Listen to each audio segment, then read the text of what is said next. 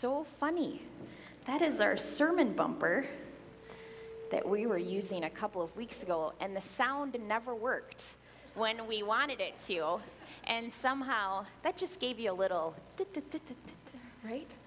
Excellent. All right, so yes, Brian just told everyone who we were, but do you want to do a little bit more of an intro of yourself, ma'am? My name's Emma. I'm a confirmation student here at Rosa Parks. Let's get that a little bit. Emma and I have a lot in common. One of it is our hair, so we're going to see if we can, how's that? Is that better over there? Yes, Emma's one of our confirmation students, and I'm Sandy Asker. I am Brian's wife and one of the other pastors here. Emma, how did you find Rosa Parks? Why is this your church? Because I was in a class with Callista, and she was like, let's go to church together. And I was like, okay. Yes. Yes. So we started Rosa Parks 3 years ago around March 15th of 2020. And somehow in the midst of COVID and whatnot, our kids still managed to make friends at school. And so Emma and her family were so grateful we got connected through our kids. So today really is a lot about how kids are part of our church. Sometimes we call them the next generation as if they're not part of things, but at Rosa Parks, if we didn't have people under the age of 18, we wouldn't need so many chairs. So we are really grateful for all of the ways that you are involved, and all really, like over half of our church is under the age of 18. So we are grateful for that. So Emma, this is Confirmation Sunday, obviously. Yes. And I thought it might be helpful before we get into kind of the content of today to give you a chance to share with people what was confirmation like for you? Maybe one or two things, memories or things you learned. I got to hang out with amazing people every morning, Sunday at 8:30, which was a struggle. But I also got to make new memories and share my experience with God with them. Excellent. I got to be Emma's confirmation mentor the last 2 years. And other than both having a lot of hair, one of the things we like to connect on is exercise. She is quite an athlete. I just try to pretend I'm an athlete. And what is your main deal? I swim. It's like the understatement of the morning. What kinds of things do you do with swimming? It's a multitude of things. It can change every week. Like last week was 16 hours of swimming with lifting in the mix, but it always depends on the day. Okay. And what's hard?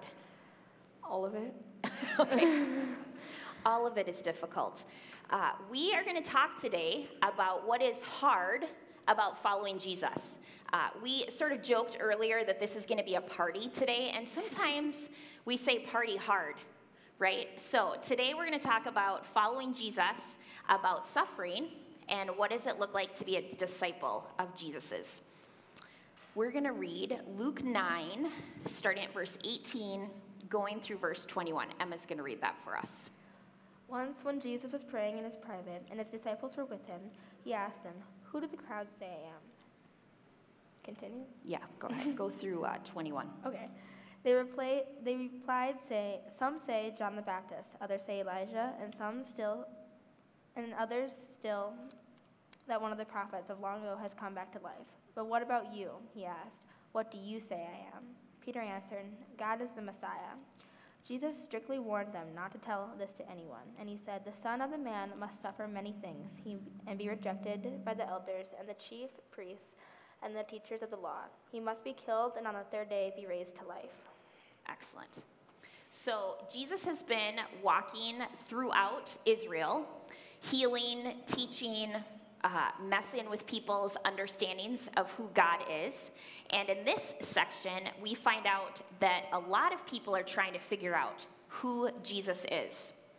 One of the guesses is that Jesus is John the Baptist. This is the test part of her message. Who's John the Baptist, Emma? He is a prophet, Okay. Along with Elijah, who was a big deal back then. Right. John the Baptist is actually mentioned in the book of Luke as one who was born around the same time as Jesus. And even before he was born, it was said that he was going to prepare the way for the Messiah. And then, yes, Elijah, really big deal, Old Testament prophet. So then there's this section in verse 21 where it says Jesus strictly warned them not to tell anyone. What's up with that? Do you remember we talked about that?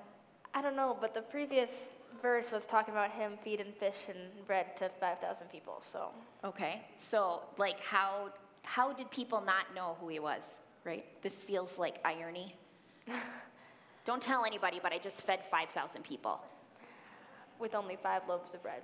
Right, kind of miraculous. In this section, it feels like he is also trying to make sure that the timing of everything happens the way it should go. This like secret part we talked about a little bit, that people who write Bible commentaries and who really study this have a lot of different ideas about why Jesus didn't want people to know who he was. One of the things we talked about too is Jesus isn't trying to be popular. He was not trying to be famous. He's not looking for a star in Hollywood on that street, whatever, Hollywood Boulevard. So then we talked about that last question, or that question he asks, who do you say I am? Who do you feel like you learned God is in the midst of confirmation? Like my Savior, who saved us? Yep. For sure. I feel like, was there one study where we talked about all the names of God, or am I thinking about something else? Does that ring a bell? I swear I pay attention in confirmation I class. know. But not answering questions in front on a Sunday morning, right? There are a lot of answers to that question, but the biggest one is yes, he came to save us. All right, so now we're going to read the next section. Why don't you start again at verse 22 and read through... I already read 22. I know, it's okay. Read it again. Okay. And then read through 26. And he said, "The Son of the Man must suffer many things, and be rejected by the elders, the chief priests, and the teachers of the law. He must be killed, and on the 3rd day be risen to life." Then he said to them all, "Whoever wants to be my disciple must deny themselves and take up their cross daily and follow me. For whoever who wants to save their life will lose it, but whoever loses their life for me will save it. What good is it for someone to gain the whole world and yet lose or forfeit their very self? Whoever is ashamed of me and my words, the Son of the Man will be ashamed of them when he comes to his glory and the glory of the Father and the holy angels." Excellent. Okay, so Jesus says to deny ourselves, take up our cross daily to follow him. We're supposed to lose our life. And he earlier talks about, it actually doesn't use that word, does it? Oh, it does. 22, he must suffer very many things. Okay, I thought I was losing my mind for a second. So we talked about suffering, Emma. Do you remember what I asked you when we started studying this? I asked you, do you feel like you hear about suffering a lot at church? Yeah. What do you feel like? So let me ask you again. Do you feel like we talk about suffering a lot at church? Definitely. I was like, really? Do you feel like we talk about that a lot at Rosa? I thought she was going to say no. I feel like most of the time you go to church and people are like, God loves you, follow Jesus, your life is going to be peachy keen. And she's like, no, I think at Rosa we talk about this, so good for us. What do you think suffering means then? It can mean a lot of different things. For like, I wouldn't say it necessarily means like dying, but it could definitely mean giving things up that we want for God. Yeah, for sure. It says daily we're supposed to pick up our cross. So earlier, you just mentioned, Jesus had just in Luke fed tons of people, thousands of people. And the disciples said, basically, Jesus, send these people away so they can go get something to eat. And Jesus comes back with, no, you feed them. And the disciples say, but I only have, 5? 5 loaves of bread and 2 fish. So essentially they're saying, with what? But they give Jesus what they have, and they ended up being able to feed all these people. With extra. With extra, exactly. They had leftovers. So they were able to give up something, deny themselves something, and they were able to feed others. So sometimes suffering can be giving up what is ours for the sake of others. Or just disregarding your own interests. Like, I want to go for a run, but something needs to be done in the house. Right. Yes, that happened just recently to me. What else is an example of denying yourself for you, Miss Emma, at age 14, 15? Going to practice at 6:30 at night versus staying home and Right. sitting on the couch. Yes, absolutely. Or sometimes listening to mom and dad instead of what you want to do. That never happens, I'm sure. No. You're always obedient, I'm sure. We also talked about something that you're very passionate about. What's one of the things you do at high school and volunteer? At Mankato East, I'm a part of the mental health club, and that was a very big impact on my life. Yeah, so tell us briefly what happened a couple of years ago. On my swim team, it was 2020 during the COVID year, we lost 2 people to suicide on our team. Yeah, and so during how many months? 3 or 4 months? 3 or 4 months. Yeah, a coach and a student died by suicide. And so how did the swim team respond? We responded to that by taking it into our own actions. We have ways that we talk about it on our team. It's always a mandatory on our team, and that's something that comes first. To talk and make sure everybody's doing well? Yeah. If you go to the pool at East during their season, you put things on the wall, and not just like swim hard or go East, but it's like, what's an example of one of the signs? What do they say? Can't remember what You're good enough, Do you remember what we wrote? or You matter. yes, right. Yeah, so they try to do encouragements for each other and the teammates. And you've made sweatshirts. All our money goes to Mara's Light. Yeah, yep. So the family of one of the young women who died has a nonprofit, and they try to do education in the schools and raise awareness. Is that fun? Bringing it up, it's such a hard topic that, Yeah. it definitely takes a chunk out of you. Yeah. I know, I've talked to people about it, and it's, definitely impacts yourself as well. Yep. So that is, in one way, suffering, because it's also taking a part on you. You're not just, a lot of people think that, everyone's perfect. We're not. And that's one thing that, definitely comes with suffering. We had an interesting conversation the other day about coping, that everyone's struggling. Yes, it's everyone can be going through the exact same things, but it's how you deal with it. So not everyone is going to deal with someone coming up to you and saying, ooh, that dress doesn't look too good on you. We're all going to deal with it in a different way. Right, yep.